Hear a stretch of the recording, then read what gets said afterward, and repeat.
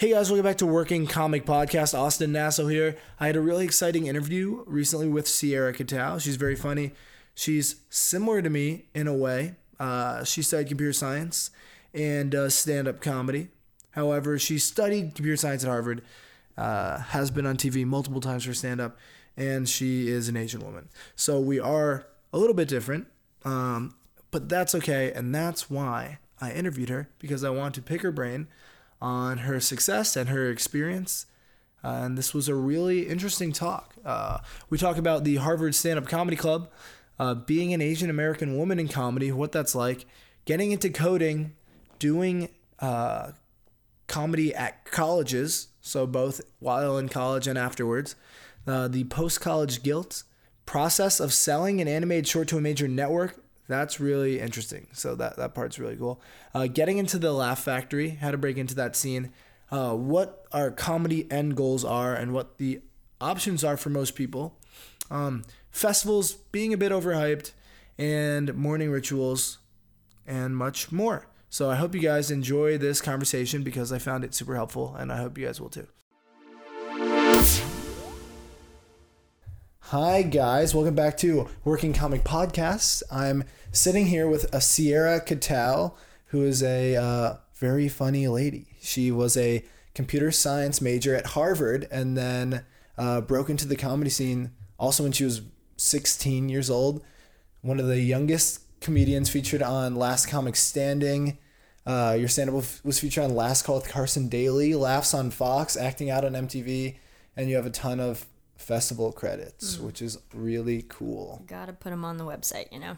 Yeah. You've done so much stuff and you're my age, and it's so interesting because we both have like similar paths in a way. I mean, actually the only thing similar is like we did comedy and computer science. No, but that's unique. Which is like right? kinda, I don't know that many unique. people. Yeah, I only know a handful. But you're so successful. Oh God, and I'm just doing computer science. Oh, I do comedy, of course. Yeah, well look, you're working at Microsoft remotely. That's crazy. Yes. Hacking the system, as you said. Yes. That's crazy. So yeah, I just want to like pick your brain because your life is so cool. Oh God.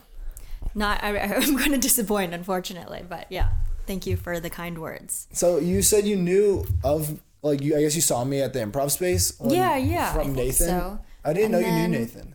Yeah, he must have met him like when I was in LA over the summer or something, but I knew he went to UCLA, and that then he kind of introduced me to the fact that there are a lot of UCLA students who do stand-up, which is awesome because I was always very jealous of the fact that you guys are like in LA the whole time, you know, and there was a great scene in Boston, so I can't complain, but it was cool to see. And I know there's Salma Zaki, I think. Yeah, Salma. Yeah. She's one of my good friends. So she gets like shouted out on every podcast. Like she literally like Mecky Leeper just I interviewed him and he's like, "Oh, Salma's great." And she was like, well, another shout out. Another shout out. Salma's famous. She is the one who told me who's feeding me all these people to interview. Oh, well, there you go.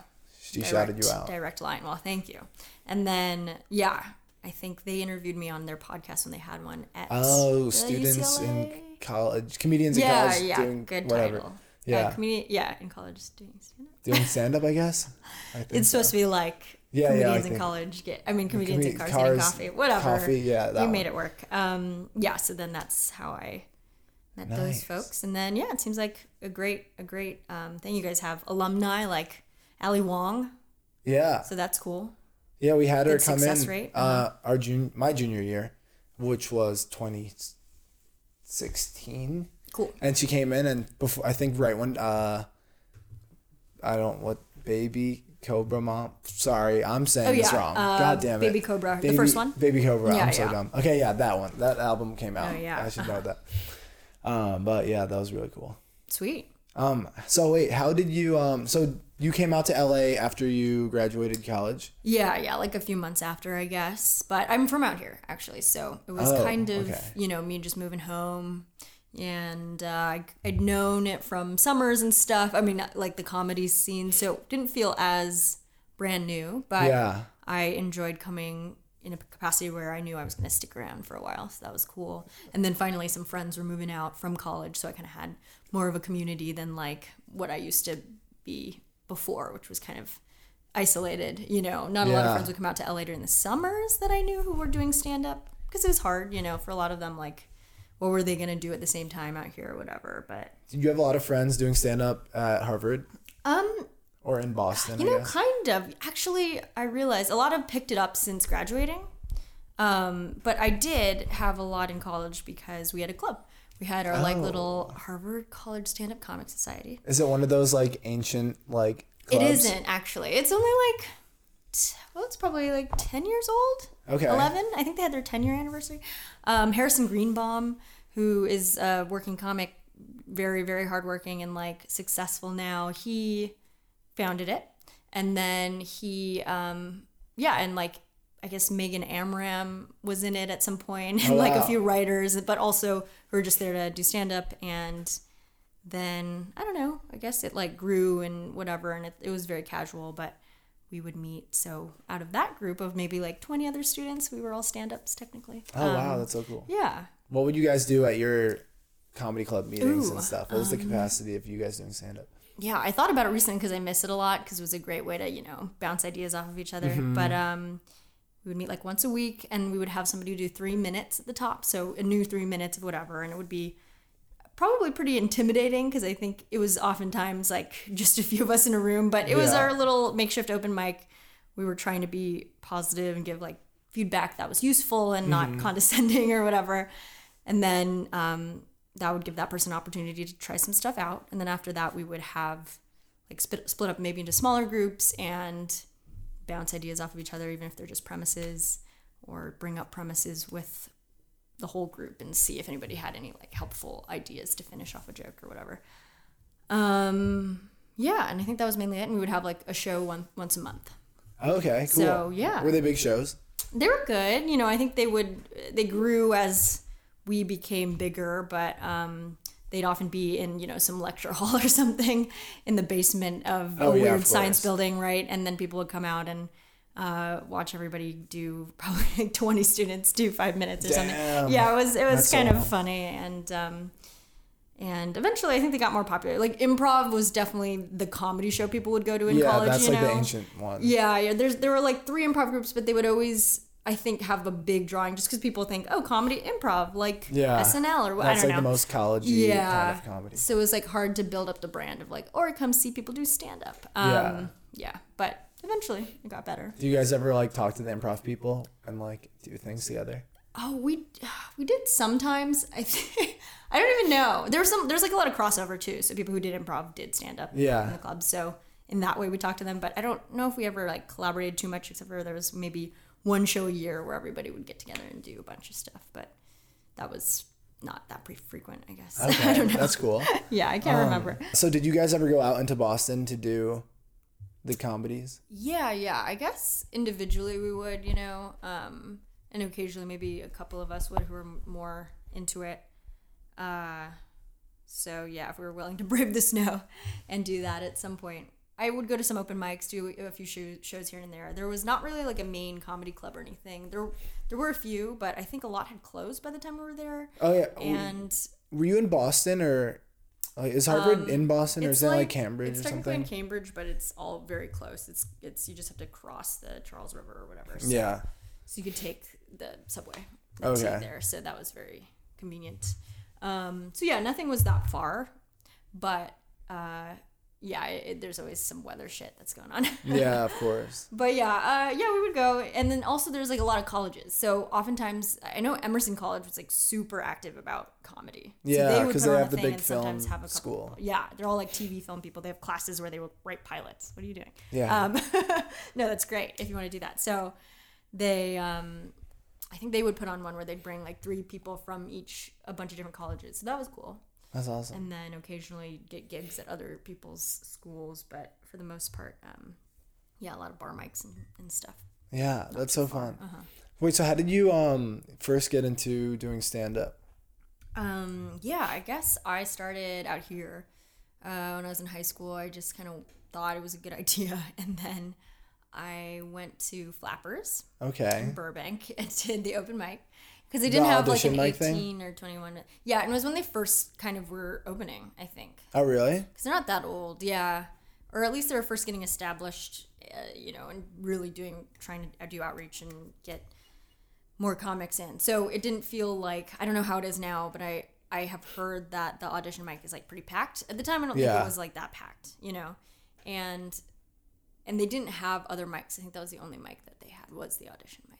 So it felt like there was a trajectory, which is encouraging as like a starting out comic. Like, oh, so if I do well, then I can like keep going, even though in reality it's just endless circles. Anyway, so then I started there and just did my 3 minutes and it went okay, but I liked it and I just kept kind of going to mics around town and like oftentimes just doing that as a young person. I don't know, it was weird.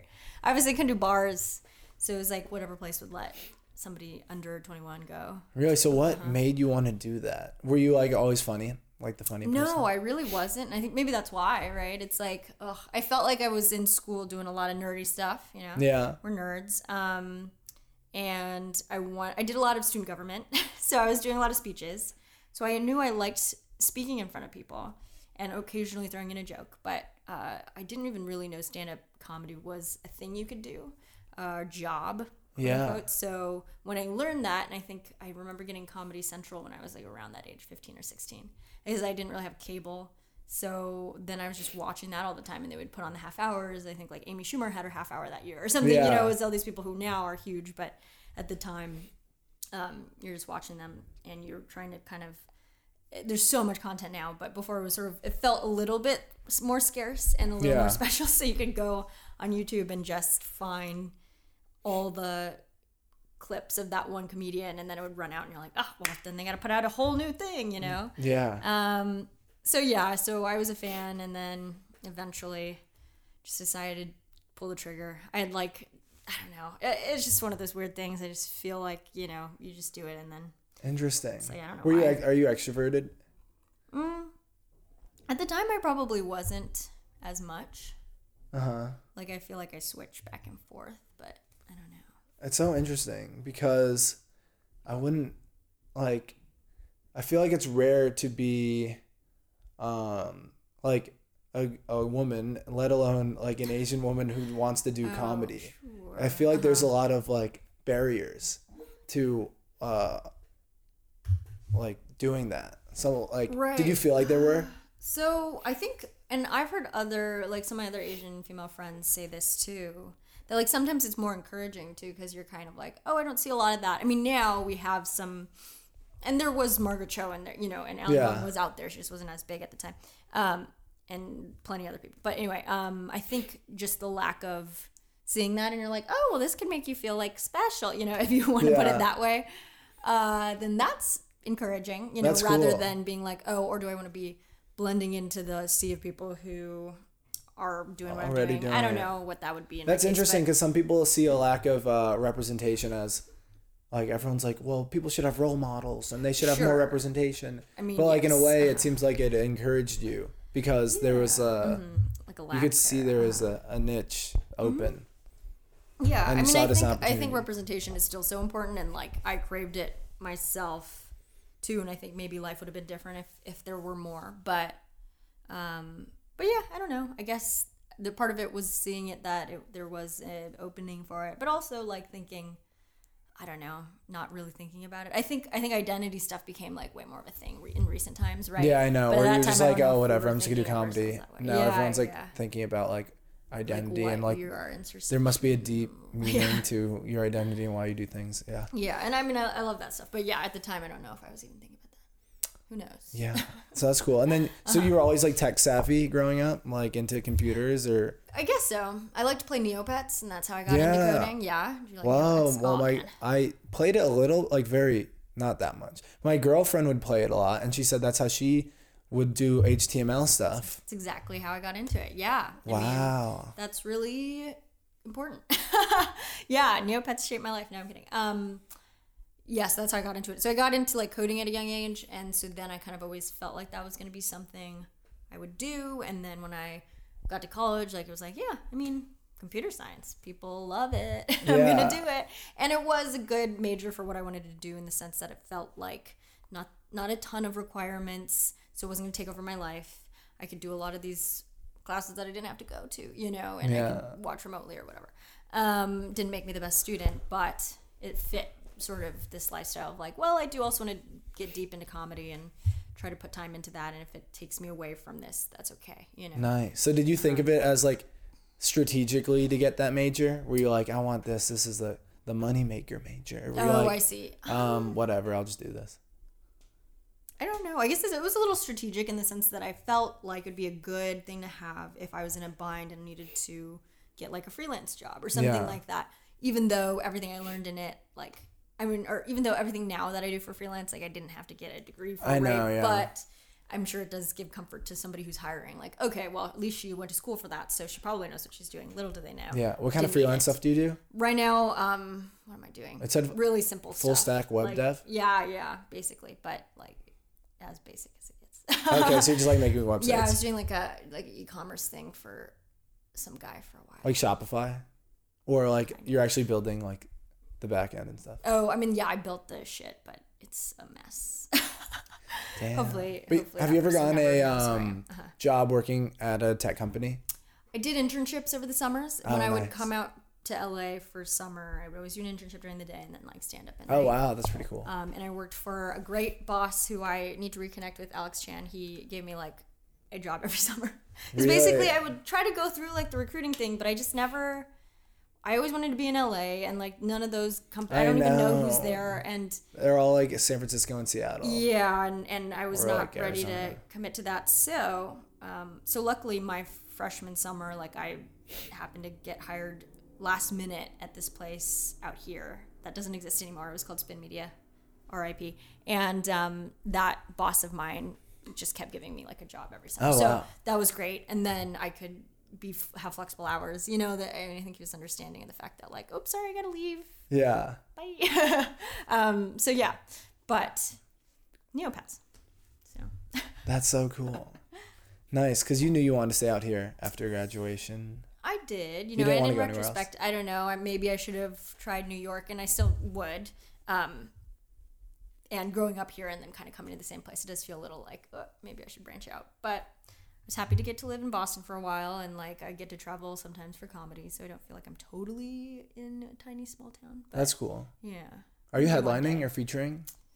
I have featured. I've headlined a little bit. I'm not really like on a tour or anything. Yeah. So I would love to at some point for sure. I should do more colleges. That would be fun. Are you in NACA? Kind of get stressed about it. No, I'm not. I really want to do it, but I feel like I don't know how I would. I know I do well in front of colleges.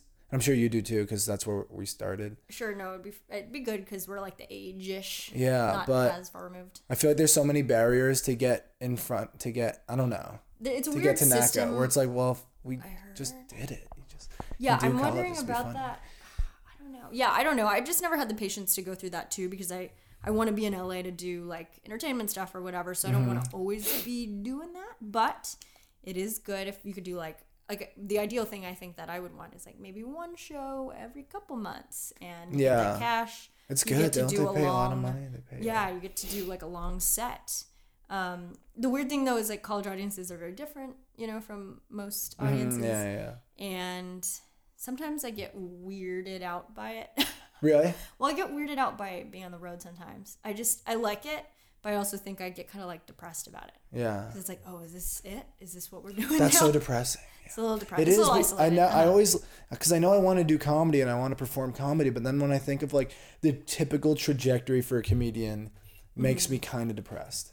Like a typical comedian, that's a healthy even a middle of the line success, even a successful comedian who's not uber successful. Like if you're a decent level of success, it strikes me as kind of depressing. Just the lifestyle of I am going to like be poor and couch surf until like.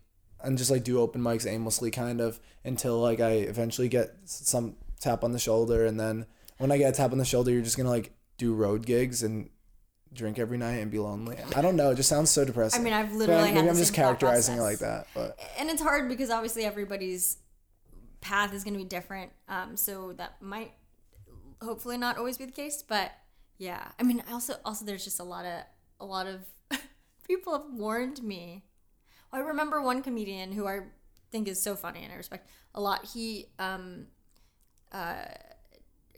Cho, I don't know. He like told me this, I think a couple years, maybe when I was a junior or something. He was like, so this is what you want to do? And I mean, I was bright-eyed and happy at the time, so I was like, oh yeah, I mean, duh, right? And he was like, well, because I mean, I hope I'm not, yeah, whatever. He's like, I know, I still live in an apartment, and like all my friends have houses.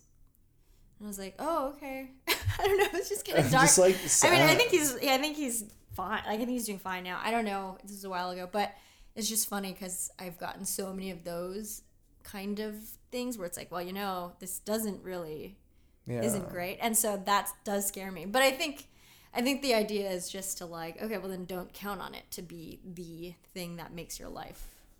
I kind of wish I could. I just want to like shatter that like illusion. That's what it has to be like. I wish that wasn't the case. That you have to go through this. Because I don't think it has to be the case. I mean, it also just doesn't, because basically it's like this paradox. I don't know. It's like everyone kind of does it that way for the most part. Mm-hmm. That's the typical way of doing it. Mm-hmm. So then, therefore, everyone in hindsight, when they're giving like advice, they're just, venting about their experience. What they would do differently. Yeah, they're like, oh man, like, because I don't know, anytime someone gives advice, I feel like they're just reflecting and justifying their like what they've made, like mistakes decisions and stuff. Decisions. Because they're just like, yeah, I mean, it just has to be like that. You're gonna be poor for a while. All your friends are gonna have houses. Well, it's like, well, that's what you do.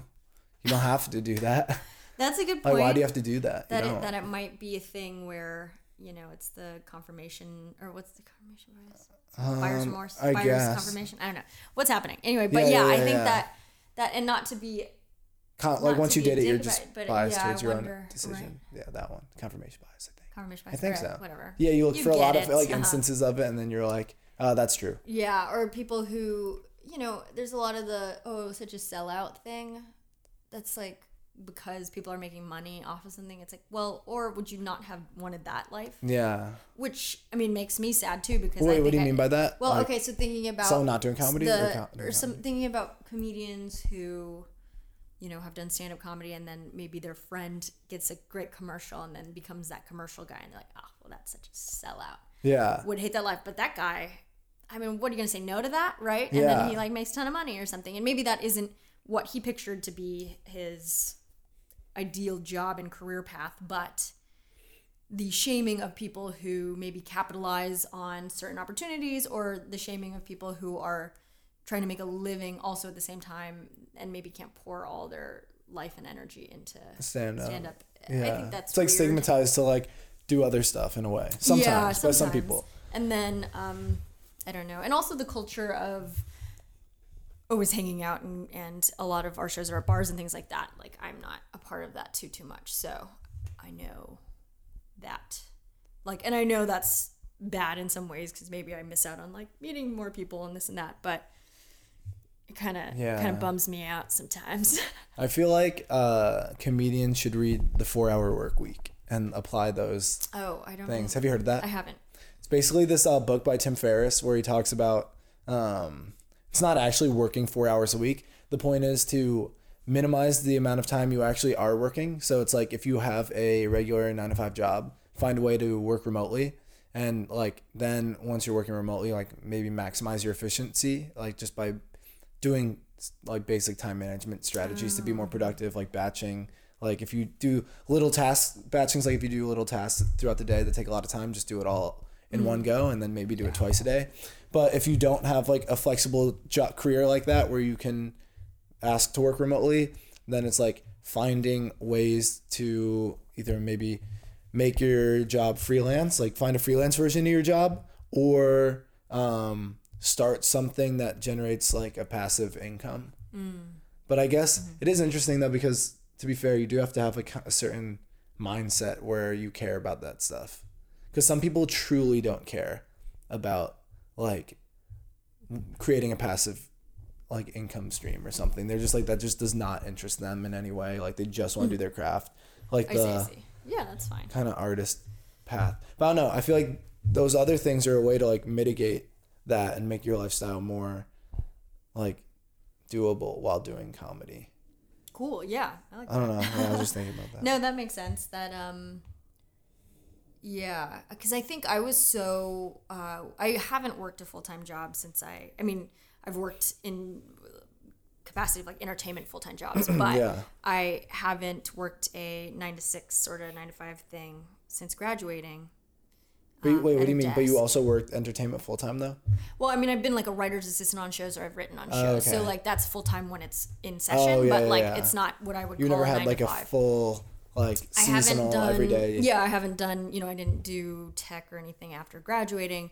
And I think I had this extreme shame and guilt because I didn't. I think because a lot of my friends were doing that, and it felt like, I had friends in banking who were working like 17-hour days. So I was like, well, if I'm not working 17 hours a day, then I must be totally slacking, And that's maybe a mentality of us coming out of college and just not knowing and whatever, also comparing, which is a tough game to play. So at the time, I just was kind of worried because I wasn't working those hours, no matter what they were, that I was somehow slacking in a time of my life where I had the energy to put into it and I don't have, other responsibilities other than like my own shit. So so that was actually stressful for me. That is stressful after college. It took a while for me to finally own up to the fact that, being efficient is a thing. And if I'm able to get by doing what I do, even if it doesn't feel like I'm putting my brain on it all the time, like that's okay. Because also that downtime is part of it, Yeah, I don't know. But that was definitely like a hard thing to get over. I don't know. Maybe it's just because there's definitely a lot. I can see there being a lot of guilt of like not taking the tech job after spending a lot of money and stuff. Totally. But like you don't have to. And as long as like you're not in like crippling debt in the way that you can't survive, then it doesn't matter that much. Yeah, I guess I was happy. You got invaluable experiences anyway at this. Even if you don't do the job, like you have skills now that you can apply to freelance that you can like use anyway. Like it's a super in demand skill set, and then like you networked in a way like where you met friends that you're gonna help. I wasn't too worried about like the fact that like going to the school and that. Yeah, I wasn't too worried about not using my degree, but I was worried about just not putting my energy towards, like putting the work towards the thing I wanted to do for the whole time, if that made sense. Like, I think I just felt you want like... to put more energy towards entertainment? I don't even know. Towards something. And I feel like with entertainment, there are so many gatekeepers, so it's not like you're going to be performing 17 hours a day, unless you're working on a show and you're like in it or something, right? And you're like at the top. So I don't know. That was part of it, I guess. But yeah, maybe it's a little hard to explain. But I mean, and there was also like a lot of the guilt of just not doing what I had studied. But I don't think that, because I kind of gotten over that at a certain point, because I was like, I'm not gonna do that, Yeah.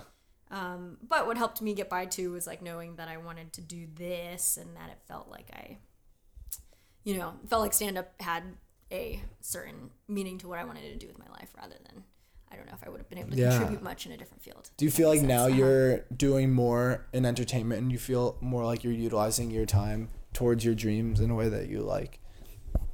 A little bit. Yeah, a little bit better. Some days, not every day, right? But yeah, I guess there's like, it's good to be a little bit busier. Like I'm writing more and have more projects going, so that at least takes up the time. And then when I'm like actually working, of course you feel like you're putting all your energy into it because you actually go into a room. But yeah, I mean, it's just a weird job because it just doesn't have desk time, Yeah. I mean, it can in your own space, but it doesn't feel like the same as going into a cubicle or something. Yeah, right? Totally. I don't know. So right now, are you working for, you're a writer right now, right? Yeah, so right now, I actually just finished up working on a show that is sort of like, it's for a new platform that's called Echo, and it's like a branching narrative they're trying to do, which is sort of similar to Bandersnatch, if you saw, but they didn't do that, and we didn't work on that, but it's a new show. Hopefully it'll air at some point this year. I don't know. Wow. Is that a WGA? Yeah. This one wasn't actually, because it was just me and one other writer, and it was kind of like, I think they were able to like get around it because it was a new show. But it was my first writing job, whatever. So that was cool. Exciting. I had done like writer's assistant capacities before, but and then I'm working on a animated show, which is exciting. It's like this, I don't know. I like pitched it to FX and like they bought it. So yeah, so it's cool. Well, this is your show. Short. Yes, technically, but it's very short.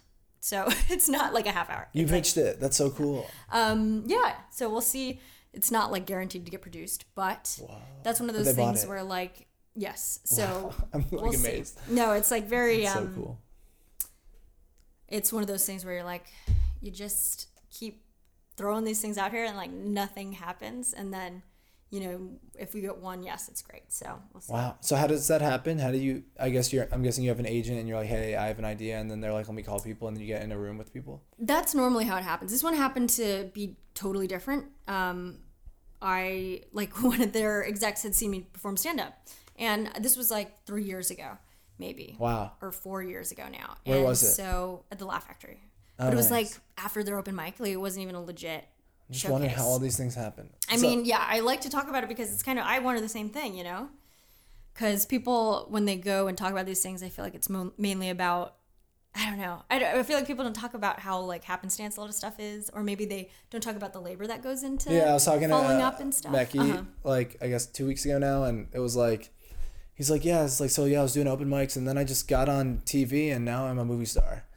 It's like that's kind of how most interviews go. Yeah, and people like to make it more about like, oh, look at this cool lucky thing that happened to me. I'm so grateful and blessed. That's true. Yeah. But also like the labor that goes, because it's not like sexy to talk about like, oh, and then I like followed up after 3 months and then we like couldn't meet and then we had to reschedule and then, like that's like gross, but that's what happens. And then you just have to keep, I think, like learning that you have to follow up, and if people don't respond, it doesn't mean they hate you. Yeah, exactly. That's something I learned. I thought that everybody hated me. You have to be pretty assertive, which is harder for introverts, I guess. Yeah, you have to be like okay to get that no and like not ashamed. Yeah. Wait, so okay. But yeah, so this one, yeah, he did. You were at the see me Laugh do Factory. stand-up.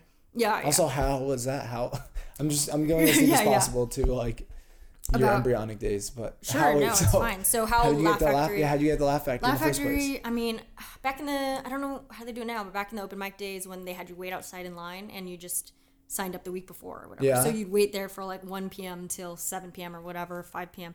and they would come out with a clipboard and you sign up. So I did that, and I did that the first time I went up. Jamie, the like owner, wasn't there, so it doesn't even matter.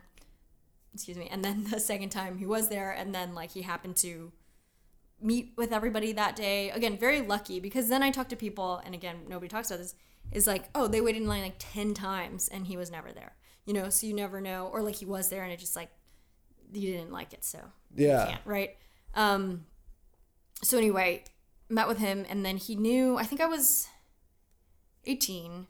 So you knew I was young, and then, you know, I guess it was sort of like, okay, well, it's good. And I think he knew I went to Harvard and like studied computer science. So he was like, oh, well, maybe you can like help us do that kind of stuff. And then his manager at the time was like, no, that's like, we have somebody for that. What's happening? It was bizarre. Anyway.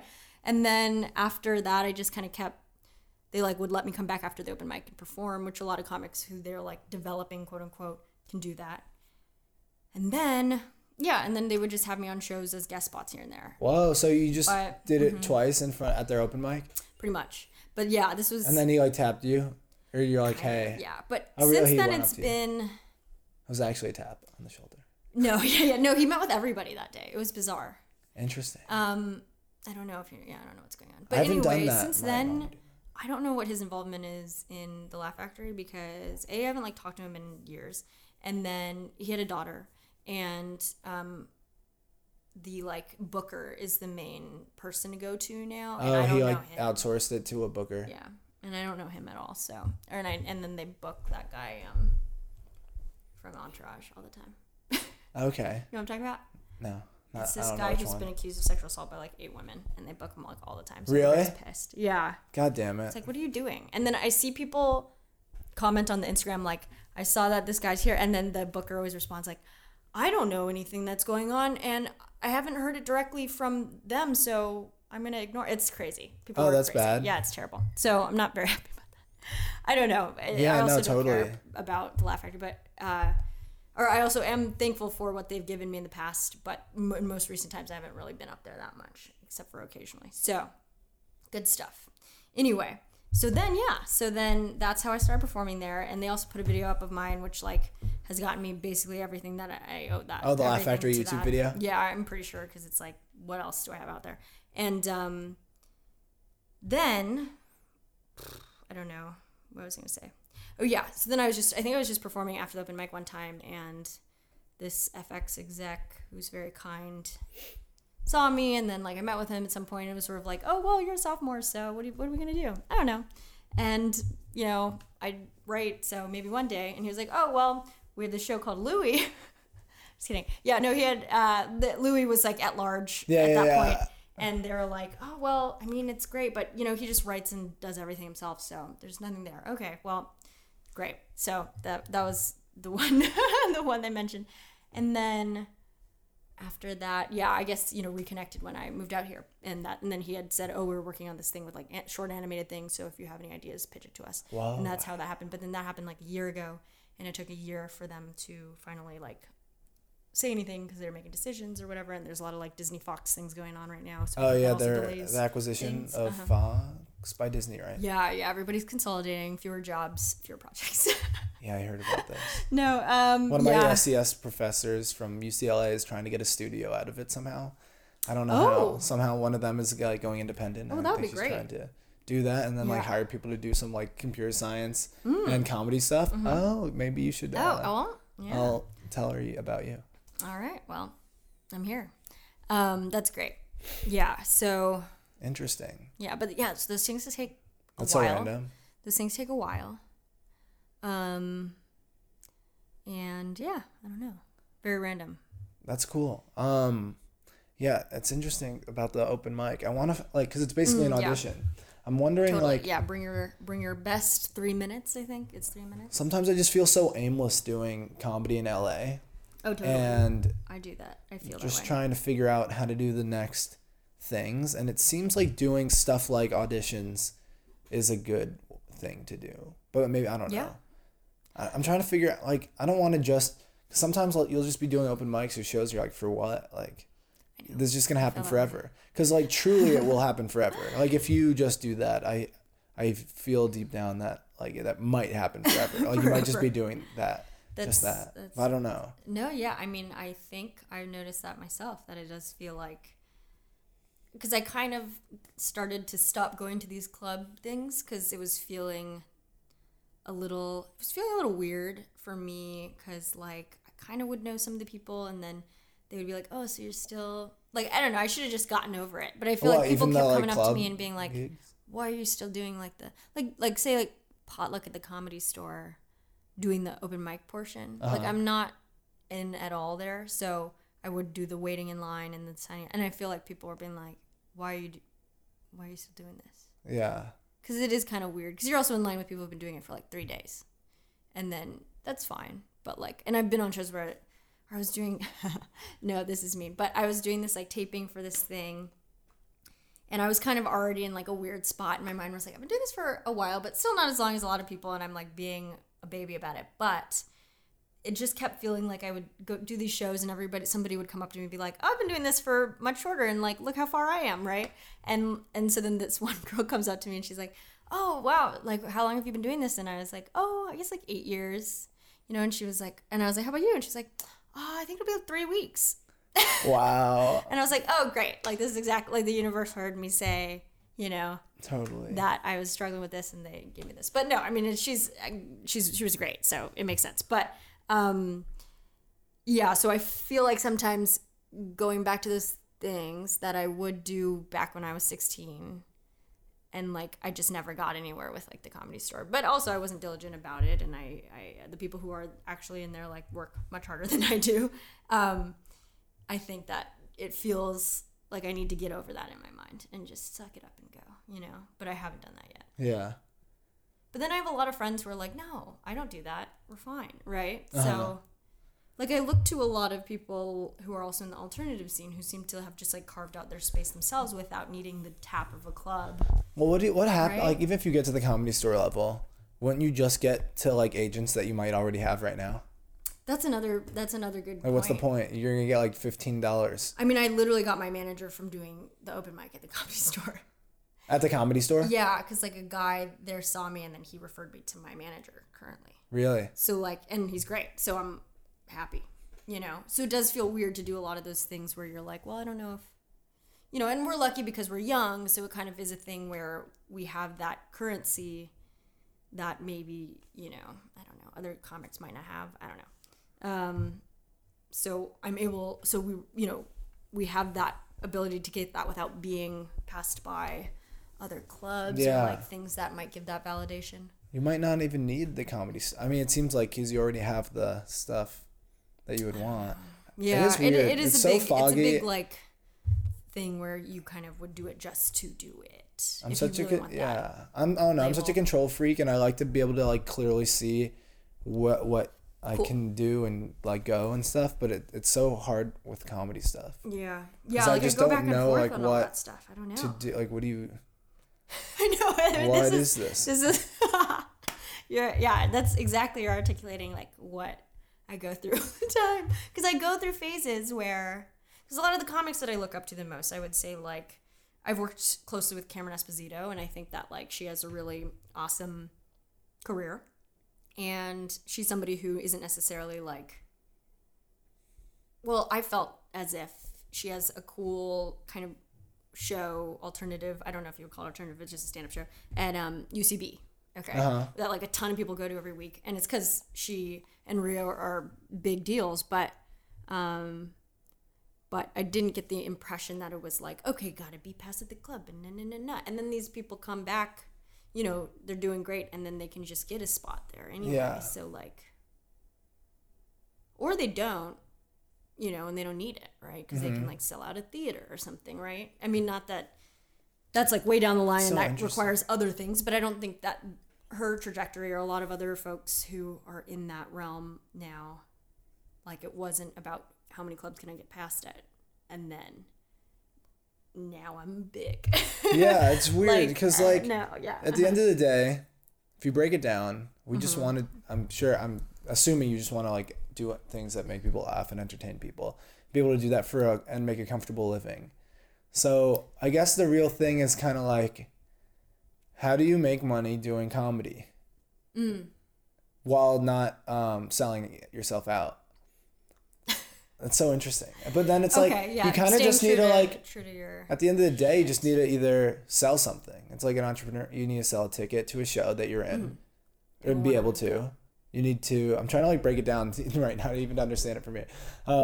So either sell a ticket to a show you're in, either maybe make content and sell it, have some sort of content online, and maybe you can do like a subscription thing, or you can sell a TV show to a network and go through the gatekeepers. And then this is kind of like the typical system where you have to get passed in all these clubs and get an agent, get a manager, and then get in rooms, and then once you're in a room, then you maybe sell a TV show, and then even when you sell the TV show, it maybe becomes a pilot, and then it maybe like gets passed for a season. It seems like that's a typical strategy to make money, is like you have to do jump through all those hoops to like maybe sell a show or something. But now there's like streaming, and now there's kind of like shortcuts to that. You're right. A big thing was the 15 Minutes that Netflix came out with. With a bunch of 15 minutes comics. Jack Knight was in it. Yeah. A funny thing was the poster was outside of the Laugh Factory, and I think Ian Carmel tweeted something about like, oh look, it's a poster of me outside of a club that I've like never gotten to perform at, you know? Yeah. You'd think like at that level people would be able to, or like, I mean, I'm sure he could now or whatever, but maybe it's like even at that level, it's like, what does that mean? You just got paid to do this show, but you're not necessarily on everything now. You still have to go through the same hoops. Right. So like, yeah, so I guess it is a thing, and I like that you're deconstructing it, because it feels as if sometimes we get kind of entrenched in these institutions because we think, oh well, because he did that or she did that, I need to do that, and then that's the way everybody's telling me. And it's sort of the thing with the advice that we were talking about earlier, where people say, because I did it this way, you have to do it that way. And that's like never worked, because then, you know, we would just be spinning our wheels and not inventing new ways to do things. So maybe it is a thing where I struggle. I think I go back and forth between feeling like, well, I hope I'm not making up excuses for myself to not do work, and also, look, I don't know if the way that people have done it in the past is necessarily the way that I'm going to do it, because it might seem like not the way anymore, or like it seems a little weird or inefficient, or it seems a little, you know.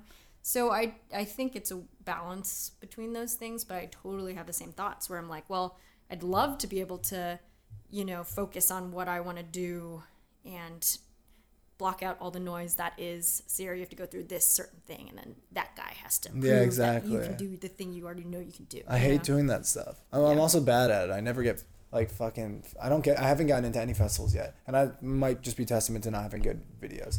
But see, then I just hate trying to do that stuff. I've heard from people, you know, Marcela Arguello, she like had this great talk. She has a show at the Improv and stuff. She had this great talk for a lot of women in comedy, and one of the questions was like, should we do festivals? And she was like pretty lukewarm on it. Like, she was like, yeah, I did apply to some, and then, you know, maybe didn't get in or whatever when I was a newer comic.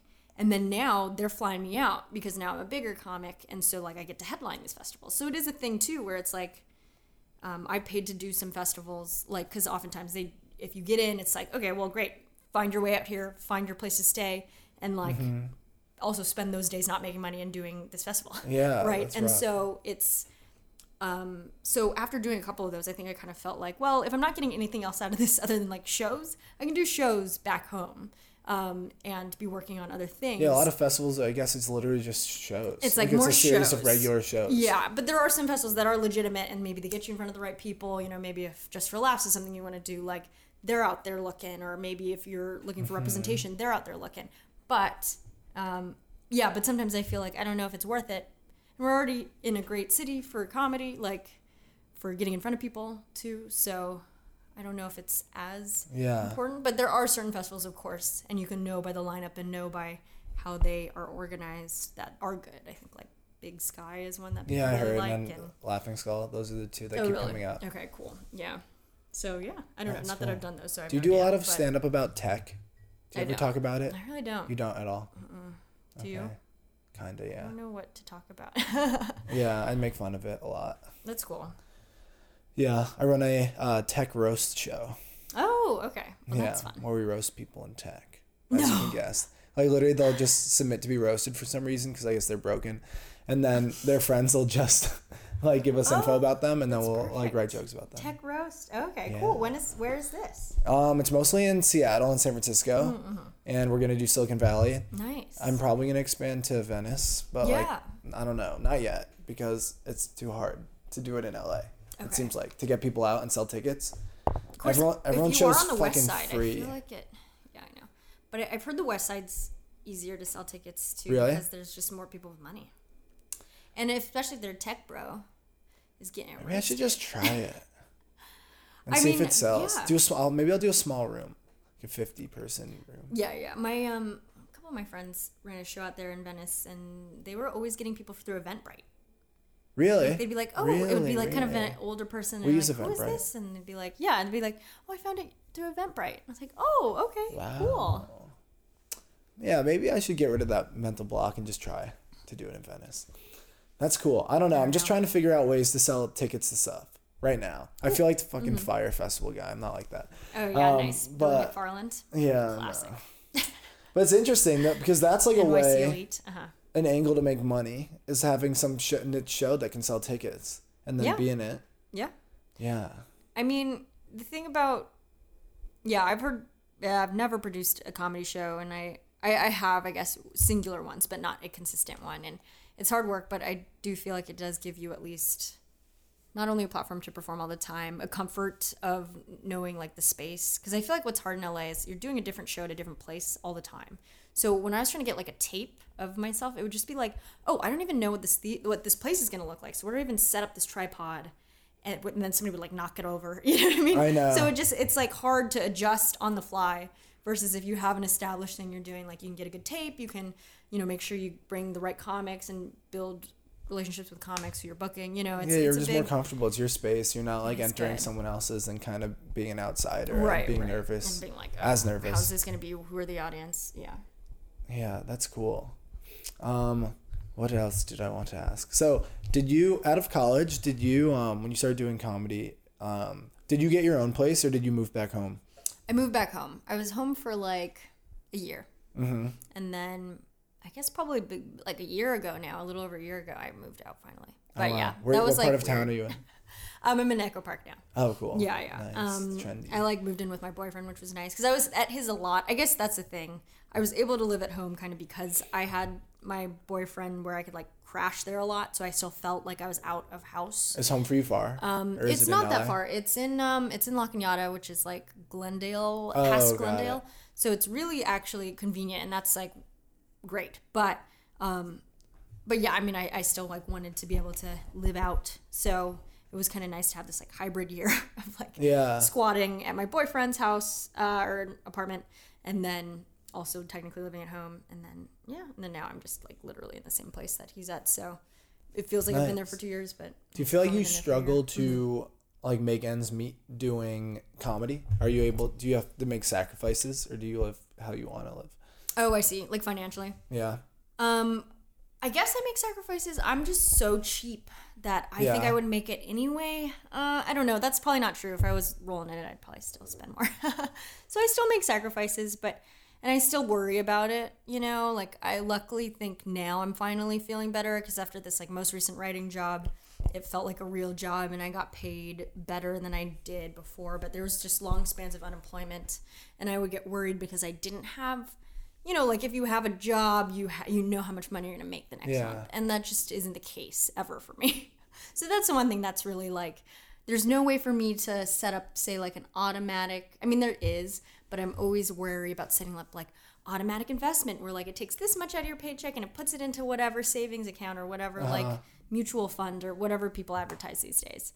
I'm like terrified to do that because I don't even know, like, what if I, you know, I mean, I would just pull it out of something else, but it just feels like, you know, sometimes I wish I had more of that stability, but because I never really did, maybe I miss it less, you know, because I don't even know what I'm missing. Granted, if I had like a regular salary for a year and then I went away from it, maybe I'd be like, wow, suddenly I can't get that thing that I always buy every month. I don't know what it would be. But yeah, I think also because I'm so damn cheap, I don't even know what I'd be sacrificing. Yeah, so that's funny. Yeah, I don't know. I'm not as cheap as like my parents are. Like, you know, my family is just that way, I think. And I've just always been that way. And then I've become more normal because of hanging out with friends who aren't that way. Yeah. And then I still kind of fall back on that. Yeah, I mean, I don't know. It's fun too, like to find a good sale. You're like, oh my God. Totally. I made money. Yeah, I'm on this new diet and I find myself eating the cheapest crap now. Like I'll just have like hard-boiled eggs for breakfast. And then canned chili. It's actually pretty good. That sounds good. I love cooking, you know. So it's fun too. So that's cool. So right now you have your writing gig, and then are you ever like, what do you kind of do in between jobs? Yeah. How do you find a schedule and not go crazy? Not being employed, which is nice. Yeah, how do I find a schedule? I mean, I like to try and I'm still figuring it out, I guess. Sometimes I have a lot of auditions and stuff. So sometimes that'll throw a wrench into things, but it'll at least like keep me busy for whatever until the audition, and then you do that and you have shows occasionally. But so my schedule's never that regular. But I guess if I need to write, I just write, and I'm the kind of person who leaves it to the last minute and just does it at the last minute. So there's that. But I think I try to wake up in the morning and like, you know, do the ritual of like the coffee and, you know, make a little food. This is if you don't have a typical job. Yeah. Like I try to be somewhat regular about my schedule. My boyfriend also works from home, so he's always up like at his desk right away. So nice. What does he do? Do that. He works remotely for it's a company called Monzo. It's based in the UK. So he's occasionally there, but he's mainly here, and he is like a manager of the like operations manager or something like that. Okay, cool. So a lot of business. I don't know. Oh, nice. And then I think he has hours because they're 8 hours ahead. Those hours? Sometimes he doesn't. So he works regular hours here, but it's good because then it's the opposite hours of them, so he can kind of manage overnight teams and stuff. So like there's some customer service things that happen because they're a customer facing business, and so then people who work at this hour time. Yeah. This time zone. Yeah, there we go. That's cool. And then so that helps maybe that there's somebody else who like is there being efficient and I need to be efficient. Nice. But I'm also terrible. I'm procrastinating all the time. That's interesting. Yeah, I'm part of me scared to like I wouldn't know what I would do with my time. It's hard. Like, you know, I definitely have I was talking to one of my friends who also freelances, and he's in New York, and I think learning not to beat yourself up if you have a day that's not the most efficient is probably very valuable, because it's going to happen and you're going to beat yourself up because that's just who we are. But then learning, and it's been a long process of learning to be like, all right, let's not dwell on that and like be efficient the next day. And like not every day is going to be a beautiful, wonderful, work heavy day. Yeah, totally. That's important. Yeah. Do you do things? Do you have like a morning ritual you do? I guess I like do the coffee thing. I don't normally eat breakfast right away because I like go back to sleep. I get like tired again if I'm digesting food. So, I don't know, the normal wash my face stuff. Oh, okay, cool. Put on a lot of face lotion. No, I guess I just get on the computer right away because sometimes I need to do, I don't know. It's like, it feels like I need to send emails or something. Then I like to get that out of the way in the morning, even if I'm not fully like awake yet. Mm-hmm. And then try to drink a lot of water. For a while there, I was trying to drink a glass of water in the morning every day. I don't always, but I think that's helpful. Yeah, it is important to stay hydrated. It is. And then sometimes I like to watch clips of The View. And the reason I started doing this is because I don't like reading the news anymore. It's like kind of awful. Yeah. So the best way for me to get news is through Whoopi Goldberg. And yeah, that sounds way healthier. Yeah. I mean, because they joke about it, and there's like, it's a healthy conversation. It doesn't feel like it's like headlines only, and everybody's trying to make you click. Yeah. So that's one thing that I've found is helpful. Sometimes I like to go outside too because we have like such a nice, normally great weather, right? So yeah, it's kind of good. So if I like get the mail, that doesn't always happen in the morning, but it's good to get outside. They just start doing things to feel good. Yeah, I mean, I'm not always good about it, but for sure also because working from home, right? It's like it feels as if you're inside all day. Yeah, and you're going crazy. So I get cabin fever all the time, and I just feel like, I keep reminding myself, you just got to get outside or something. Yeah, exactly. Or just like go for run a walk. one errand or something if you really need to, because that makes it feel so different, because not commuting is surprisingly weird. Yeah, it's very strange. When you think about like taking your like comedy career to the next level, like what kind of things do you do? Like how do you approach that when you like have that question in your head? Yeah, I don't know. I mean, I guess like being more, we were talking about being more assertive and going for, being okay to get those no's. I think it does feel as if kind of when I was starting out, I was letting things come to me and I kind of just thought like, oh, this is great, this works. But not always the case. And it was kind of because I wasn't doing it full time. And I think now knowing like, oh, we got to be on this all the time. I feel like it's, there's certain goals that I have. And I have like a weird relationship with goals because it's always like disappointing if you don't meet them, but you got to keep going for it, right? So I really want to do like like a late night set. That's probably like the next thing I'd love to do. And so I taped myself. It's like a 5-minute tape, that you go and get. And it took me forever because you got to go do these shows. And again, like we were talking about, it's a new location each time. So you're like, I don't even know where to put the camera, and is this audience going to be okay? So after probably months of trying to get a stupid 5-minute tape and also trying to morph your like 10-minute set into like, oh, here I'm going to do the 5-minute part. Yeah. Right? Is really weird. So I finally got one, and then I sent that to my reps, and I was like, okay, great. Send this out. I'm ready. And then like nothing. Right. And that's totally fine. So I was like, okay, I guess nobody is biting, and I like want to go through, I still want to do this. So I was going to try to like reach out to people I knew. And it's weird because when you have reps, it's like, well, you don't really want to like go around them because they have their system in place. So I wasn't really sure what to do yet. Excuse me.